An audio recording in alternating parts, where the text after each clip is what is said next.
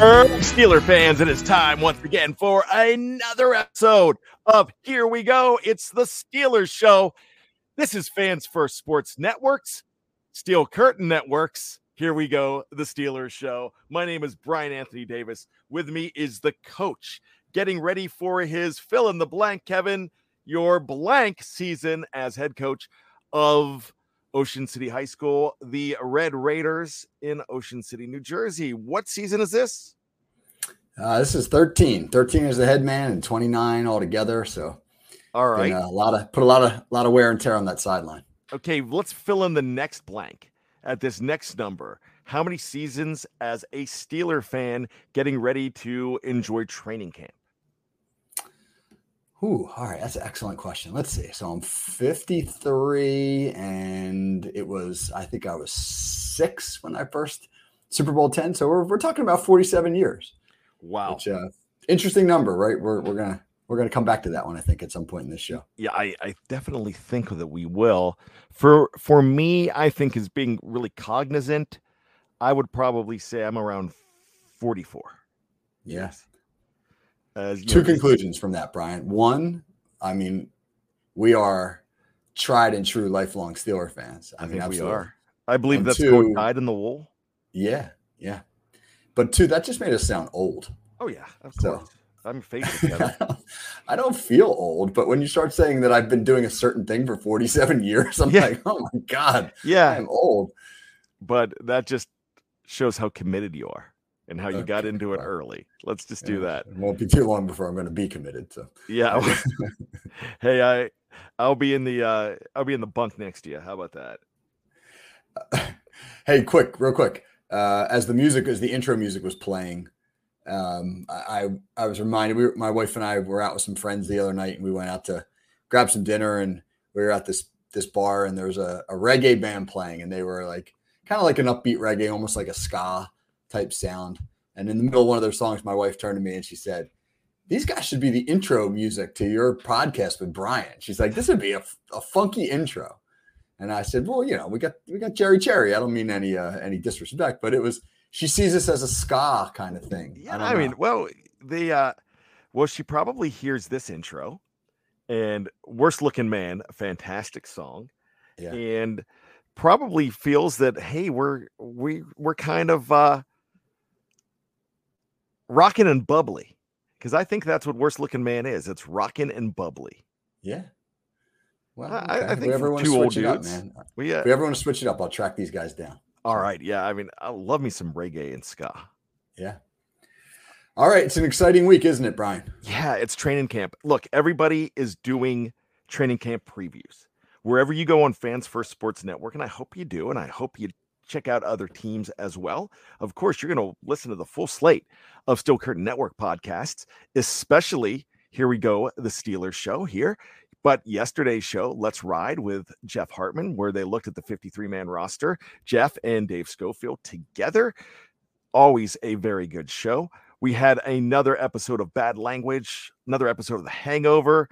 And later on today, The Fix is back. We're not just looking at drafting in the future, but drafting your fantasy football teams. As The Fix could be so many things. That's Andrew Wilbar. That is Jeremy Betts. But if you look across the networks, if you're looking across all of the platforms here on Fans First, whether you're a fan of the 49ers or the Raiders or the Dolphins or the Broncos or the Tennessee Titans, there's so many more. We have so many NFL feeds. We also have the NFL feed with KT Smith doing the call sheet. So there's so many other teams to look at too. And what are they talking about? They're talking about training camp previews. That's all the way across the board. We're doing that here on Steel Curtain Network. But KT, you and I were talking. We're different. We go against the grain. We decide that, the norm is not good enough for us. So instead of talking about all the issues that we think that the Steelers need to address and all the storylines that are going to come up, you will hear shows, top 5 storylines, and those are very good shows. But the big thing for us is, what are things that we as Steeler fans and the media are barely talking about, but maybe we should talk about more? Kevin, have you thought about that? Bigfoot. I think Bigfoot is Bigfoot real, and where can we locate Bigfoot? I think that should be a conversation that is not talked about enough here at the Steel Curtain Network. Well, I can answer that. You get a time machine, you go back to the year 2001, and that's when Casey Hampton was drafted. So number 98 was probably the biggest Bigfoot we're going to see in a Pittsburgh Steelers uniform. Absolutely. But to answer your question, what are some of the things that are maybe fringe issues, right? That don't get addressed a lot and could wind up being really important, really crucial to the success of the Steelers in the long run. So that'll be our topic. So what are we starting with? Go ahead, Kevin. Yeah, I was going to say, let's start with a point an issue that is being addressed a lot, but maybe from a different perspective. So a lot of conversation about Matt Canada's offense and what to expect from it. And what most people seem to anticipate is that he's going to double down on the run game. And you look at the offseason acquisitions, the bolstering of the offensive line, bringing in Isaac Seumalo and Nate Herbig and drafting Broderick Jones and getting the big tight end from Georgia, Darnell Washington. Feels like all those moves are designed to make the Steelers more physical, more run first up front. But what if they're not? It's really interesting when you think about some of the things you've read about Kenny Pickett this offseason, the improvements that he's made. He's bigger, he's stronger, his arm looks better. It seems as though he's really primed to make a year two leap. He's actually, I don't know if you noticed this or not, Brian, but he's actually getting a little bit of love from the national media recently. There's some national pundits that have been writing about how Pickett's a prime candidate to make a huge leap this year, et cetera. And so what if Matt Canada is kind of all in on that? What if he sees the offense not necessarily running through Najee Harris in the run game, but Kenny Pickett in the passing game? It wouldn't be shocking. Okay, I take that back. It would be shocking if he did it, but it wouldn't be unique because he's done that before when Matt Canada was a college coordinator and he had Jacoby Brissett at NC State.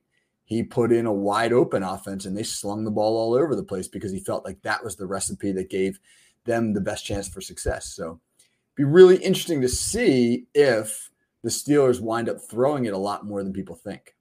So basically what you're saying is that we should go ahead and summon Boy George, Roy Moss, and the rest of Culture Club to do a reboot of their song Karma Chameleon to Canada Chameleon, KT. Canada Chameleon. Because he is. It's true. When you look at his college career, and he was at Northern Illinois, and he was really one of the first coordinators back in 2010, 2011 with a quarterback named Jordan Lynch to go heavy on the quarterback zone read run game. He was a zone read guy when, a lot of teams really weren't doing that yet. And then he goes to Wisconsin and he completely remakes himself as a 22 personnel, like in your face smash mouth football team. And then he winds up at NC State and he's slinging the ball all over the place, spreading the field and letting Jacoby Brissett chuck it around. And then he goes to Pitt and it's this hodgepodge of that's kind of when he makes his mark as like this sort of innovator with the shifts and the motions and the unusual formations. And he's throwing the ball to tackles and he's doing all these creative things. He's at Maryland and he's back to sort of like a spread scheme.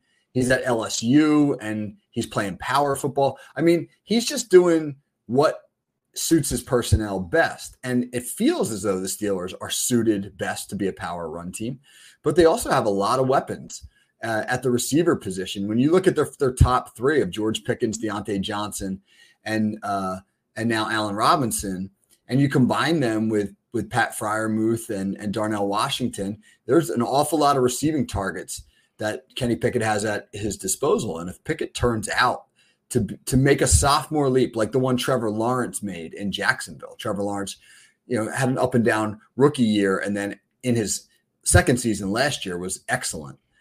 We might just see a little Air Canada. That's a very interesting thing. So it seems to me that what you're saying, KT, is if you have mozzarella and a jar of sauce, and some dough, you make a pizza. But if you've got a pig and a chicken, you're bacon and eggs. You're not making a pizza with a pig and a chicken. No, but No. you're bacon and eggs, right? But here's the interesting thing: when you look at the Steelers' offense, and I don't want to try to like overplay this, overhype it, because we do have to be realistic. The Steelers were 26th in the NFL in points last year, 18.1 points a game. That's really not good. I mean, they need to do a lot better than that to be competitive with the best teams in the league. But when you look at the upgrades that they've made, and then some of the additions, right? Bringing in Robinson, bringing in Washington, getting Calvin Austin back. Then the anticipated growth of the young players, Pickens and Pickett. It's easy to forget that Harrison Freiermuth will just be entering into their third years, both of them, and they're continuing to grow. And it's also easy to forget, like Deontay Johnson isn't exactly a grizzled veteran yet either. I mean, there's still more growth to his game. There's a lot of weapons at their disposal. And so I think the Steelers are in a position on offense to be able to win games in multiple ways, right? They can be a ground and pound team that sets up the pass with the run game and tries to play action you when you overcompensate to stop the run. But they also might be able to be a team that can spread you out and chuck the ball around. And I don't know if that's what they want to be, but I believe that they're sort of talented enough to be that team if they desire to be that team, or if they have to be that team. So we might, who knows, we might just see at times, maybe not a steady diet of it, but at times a really different offense than everybody's anticipating. Yeah, and that would be refreshing because nobody knows. Now, this is one of the reasons we're talking about Matt Canada here is you said this at the beginning, but nobody has come out and said that, hey, the Pittsburgh Steelers are going to be a run-first team. We have assumed that because not only do you have Najee Harris, you have Jaylen Warren. You have number 30 joining number 22 in the backfield, and that is a pretty good 1-2 punch. But you also brought in guys like Allen Robinson that you expect to catch the football. Sure, Darnell Washington is here, but he knows how to catch a football too. He was not brought in to be a blocking tight end.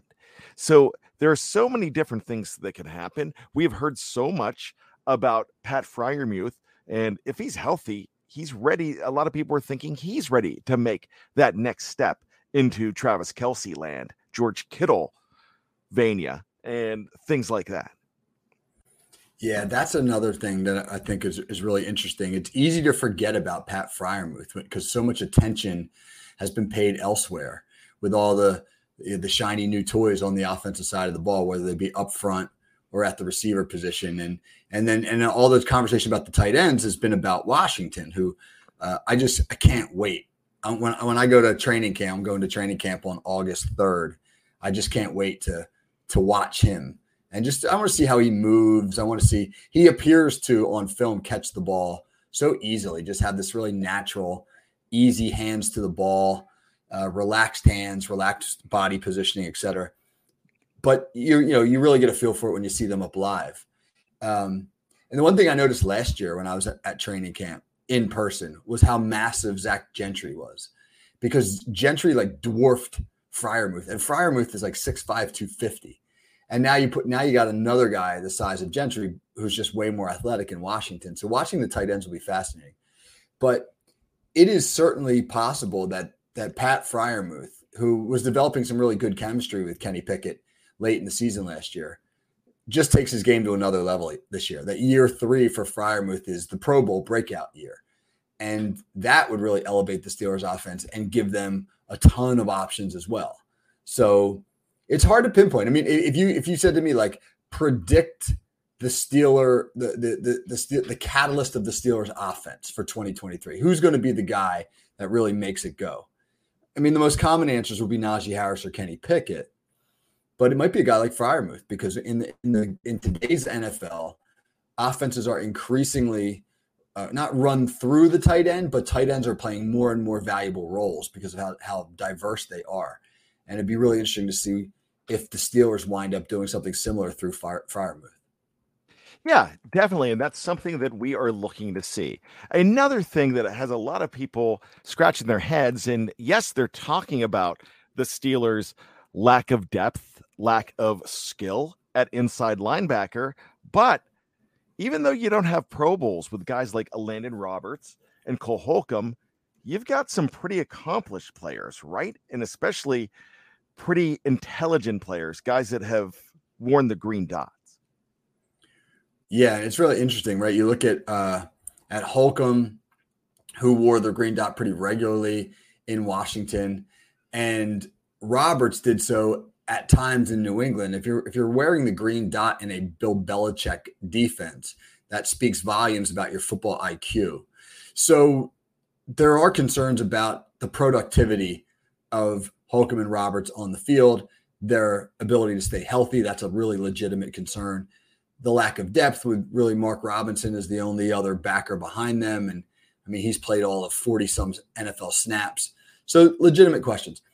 But in some ways, it may be that the Steelers recognize that these guys are so cerebral and that they understand defense so well that the Steelers are going to be able to do a lot of different things. When you've got smart football players on the field, so-called coaches on the field, guys who can get everybody else aligned and who understand conceptually how the defense is supposed to function, it frees you up to be able to really open up your call sheet and really, really get into some creative stuff.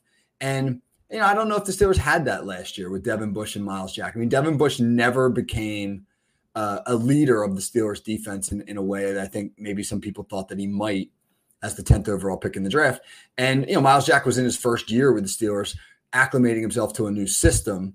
And while he wore the green dot at times, I think that was more an issue of functionality than it was of him being really that on-field general, so to speak. So they've gone out and they've gotten two really, really smart, experienced linebackers who offer a lot in terms of their leadership on the field. And that could speak volumes about, why they haven't gone in and found other linebackers. Now, they may still do it, but they might feel pretty content with what they've got in those two guys. Absolutely. So let's go ahead and take a little bit of a break. We've got two more things that, Steeler Nation isn't really talking too much about, but maybe we should start thinking about chatting and opening our mouths about it. We're going to do that. And we are going to do that when we come back next. It's Here We Go, the Steelers Show from Steel Curtain Network and Fans First Sports Network.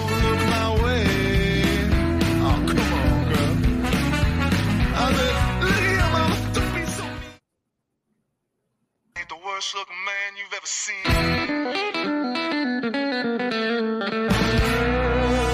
There I am on the subway train, sitting between two finest girls. Little JCB, it's Worst Looking Man. It is Brian Anthony Davis. It is Kevin Thatcher Smith. I'm Bad. He's KT, and we are here to talk about training camp. And everybody's talking about training camp. We are so excited for what is about to happen in scenic Latrobe, Pennsylvania. But what's not being talked about too much, we've already talked about a few things, different aspects of Matt Canada and the offense, and also the cerebral part of the inside linebackers and why some of those guys are there and what we should maybe be excited about. So that was in the first half of the show. In the second half of the show, well, we are going to talk about so much more. Kevin, what's next on your mind? Well, here's a topic that's understandably not talked about very often because I think few fans really, A, understand how they work, but B, aren't the most exciting element of football for most people. It's kind of like a thing that happens in between when the offense and the defense are doing what they do, but it's the special teams. And so the Steelers are a little bit in flux in terms of their special teams right now, simply because they either parted ways with or lost through free agency, or potentially, as we look forward, may wind up cutting some pretty valuable special teams contributors from last year. Like Benny Snell's gone. He was a good special teams contributor. And Miles Boykin, who I thought was one of the best special teams contributors last year, is still around, but may not make the team. Arthur Maulet's gone. I mean, Gunnar Olszewski may not make the team. Steven Sims is gone. Between Olszewski and Sims, those were the two primary return guys last year. Snell was a do-it-all guy on special teams. Boykin's been that guy, and if he's not back, he's a pretty significant loss. And you think about the linebackers that they brought in, Roberts and Holcomb, those are not special teams guys. Those are not guys who have a whole lot of experience in playing special teams. Allen Robinson's not going to play special teams at 31 years old or 30 years old. So you're going to have to rely on some of the draft picks and on maybe some fringe roster guys to fill those special team spots. And I think that's I don't want to say cause for concern right now. The Steelers were sort of middle of the pack last year in their special teams rankings, but it's definitely something to keep an eye on, right? How will the special teams fare? Because we've all seen games flip on a big special teams play, especially on the punt unit. I can't remember the exact statistic, but there's a really glaring statistic that says something along the lines of, if you block a punt or you run a punt back for a touchdown in a game, you win like 80-something% of the time. It's really an amazing statistic when you think about it. And obviously now that's something the Steelers have to be cognizant of given some of their losses this offseason. Yeah, it's absolutely something that they do need to think about and look about. But let me ask you this. Is that the best area of your team to have turnover with? Because those are the kind of guys that you could turn into very valuable special teamers. Well, you'd certainly, if you're going to rank them and you're going to say like, hey, we're not very good in one of the three phases of the games of the game. Special teams is the one you want it to be, right? You don't want to be like, hey, we're great on special teams, but we stink on defense, right? You're not going to win games like that. So, and I'm not saying the Steelers stink on special teams. They were middle of the league in most of the special teams ratings last year. But again, given the turnover, there's going to be some questions there. There's a few questions too about Presley Harvin, the punter. A lot of people were anticipating, I think, more from him last year. His rookie year was a little bit shaky. He got a little bit better last year, but I think people have expected, since he was a draft pick and not an undrafted free agent or a waiver wire guy, I think people have expected a little more from him. And if he can't show better growth, then that's going to be problematic. I mean, we've seen the incredible advantages that having a great punter can bring you. Just the ability to pin opposing teams back deep. You come up with a big punt late in a game that buries your opponent down at like their own 7-yard line when there's only a couple minutes left to play. And not only is it great from a strategic standpoint, but it's such an uplifter from an emotional standpoint. A big punt can change the game, and so can like a terrible one, right? You're late in the game, you need the punter to make a good play, and he shanks one for 24 yards, and it's like the air comes out of the balloon. So it'll be interesting to see the progress of Harvin as well, and whether or not he gets pushed this year for a roster spot. Especially when you look at the other sideline and you see 8 and 9, and that's Lamar Jackson and then Justin Tucker. They don't need to move the chains that much to get into range for that guy. Right. Yeah. Justin Tucker's kind of, if you just cross midfield, you're in Justin Tucker's field goal range. Now the Steelers do have Chris Boswell, who continues to be a top 10 kicker in the NFL. And other than that offseason he had a couple years ago, he's just been rock solid for them. So that's one of the steadiest parts of the game. Now while we're talking about special teams, one thing I've never understood that the Steelers occasionally do, and just from a coaching standpoint, I'd love to know the answer to this, is Chris Boswell is capable of kicking the ball into the end zone just about every time out. Yet the Steelers have him purposefully lay it up, so to speak. Like if we were going to use a golf term, right? He lays up sometimes, or he'll kick the ball down to the 10. And I'm sure they're trying to get good hang time and run down maybe and with great special teams coverage and pin a guy on the 17 or 18. But it never seems to work out like that. It feels to me like when the Steelers kick it short that the other team always winds up starting around the 35-yard line as opposed to 25. So I'd love to know the answer to that. Why don't they have Boswell just pound the ball out of the back of the end zone all the time? Yeah, because one nice pass and you're past midfield just like that. It is crazy. You start the way the kickers are today, man. You're right. You start on the 35, 36. You hit a nice crossing route for 20 yards. Boom, you're just about in field goal range. It's amazing how fast that happens. All right, there's about one more thing that we need to look at here that we haven't looked at with magnifying glasses. What is that, Kevin? Well, I think one more thing that's interesting and that I don't know if there's been a lot of talk about is fit. Like, how does the Steelers team fit together, right? Especially on defense. Are they a puzzle that fits well? Are the additions that they've made in the secondary, for example, bringing in Patrick Peterson, drafting Joey Porter Jr., Corey Trice, expected maybe to see some time in the rotation as well. Do they fit with what the Steelers want to do schematically? We've seen the Steelers play a lot of man coverage over the last 2 years. They've really gone from being a zone team to a man team. Does Patrick Peterson fit in that scheme? He wasn't really a man corner last season in Minnesota. So will he be more of a man cover guy in Pittsburgh? Will he be able to handle that role? Will Joey Porter Jr. be able to handle it? He's built like a long cover 2 corner. How fast will he make the transition to being able to play man-to-man coverage in the NFL? And then we've mentioned the linebackers, right? How well do they fit? Roberts is a real downhill banger in the Vince Williams mold. Holcomb's a little bit more athletic, but neither one of those guys is in the mold of a Ryan Shazier. A few people are, but neither one of those guys are true sideline to sideline guys. So do they fit there? What about Keanu Neal or DeMonte Kazee at safety? Do they fit into this defense the way Terrell Edmunds did? Terrell Edmunds solved a lot of problems for the Steelers by being able to play in the box and be too high when you needed him to. He was really versatile. Are Neal and or Kazee versatile enough to be able to run some of those same schemes, or do the Steelers change their scheme to mold it more towards what Kazee and Keanu Neal can do? So it'll be really, really interesting to see if the Steelers are the same schematically on defense this year, given all the new pieces, or if the scheme evolves to fit the talent of the players they brought in. Absolutely. I think that is something to really ponder and something we should be talking about. One thing that we know that we're going to talk about, it's a number, and it's how many days until the Steelers play for real. We're not talking about preseason. We're not talking about any of those games that the Steelers will be playing against the likes of Buffalo and Atlanta and I believe Tampa, if I'm not mistaken. We're not talking about those teams. We're talking about when the Steelers open up at home against the San Francisco 49ers.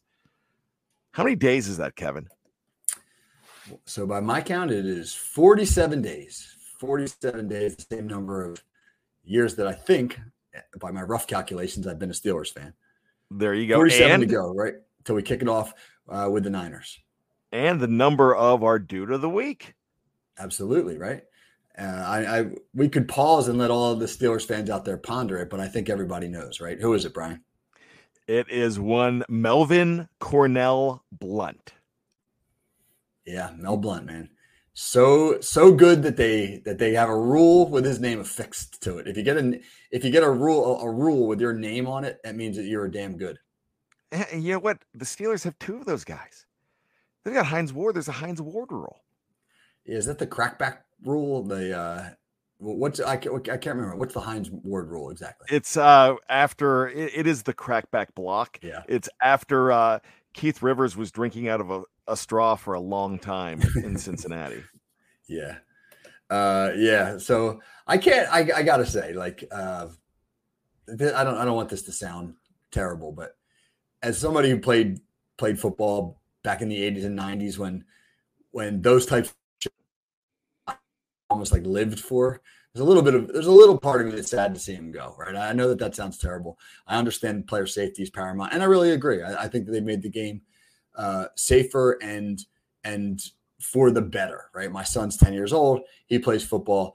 I think if some of the things that were legal when I played were still legal today, I would have some questions about him playing, especially since he's a quarterback and the things that used to be encouraged. When I was in college, I played safety and we would, practice our blitz stunts, and our coach would teach us that when you got to the quarterback, right, that you tried to put the crown of your helmet under his chin, because that was how you knocked him out of the game, right? I mean, and that was legal. It wasn't dirty at the time, because if you hit a quarterback like that, it was considered legal. I mean, the only rule against the quarterback was you couldn't take more than 2 steps.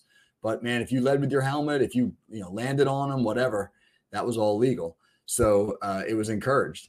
But there's a physical element I at times miss, but at the same time you get why they did it. So the Hines Ward rule is understandable. The Mel Blunt rule is like, it's fascinating to go back and watch old video, because as a defensive back, you used to be able to mug the receivers down the field.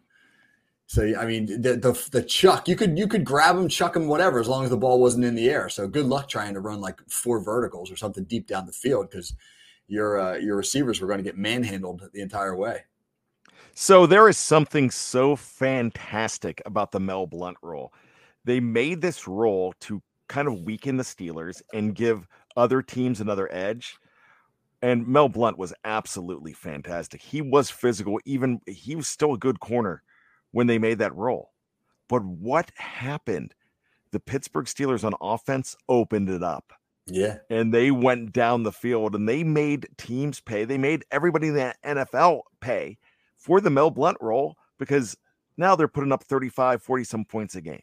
Yeah, that's a great point, right? The Mel Blount rule really unleashed Lynn Swann and John Stallworth. Absolutely. And it made a superstar out of Terry Bradshaw, who was sure. good, but it turned him into the Blunt Bomber. Absolutely. So is it safe to say that Mel Blount is our dude of the week? He's got to be our dude of the week. For something like this, yeah, it's Mel Blount. Well, Kevin, and just the fact that Mel Blount still today shows up on the sideline wearing his cowboy hat and his cowboy boots and still looking like maybe if he had to, he might be able to play a series. Yeah. You know, like he still looks like he's a dude. Like he still looks like a guy that, like, if he walks into the room, you immediately take notice. Absolutely. And one more thing about Mel Blount, he takes care of the community. He's a very big community guy, especially what he's done with his ranch, with underprivileged youth in the Pittsburgh area. And I believe he's done that in Texas as well. Very good things for Mel Blount. Yeah, for sure. Worthy recipient, no doubt.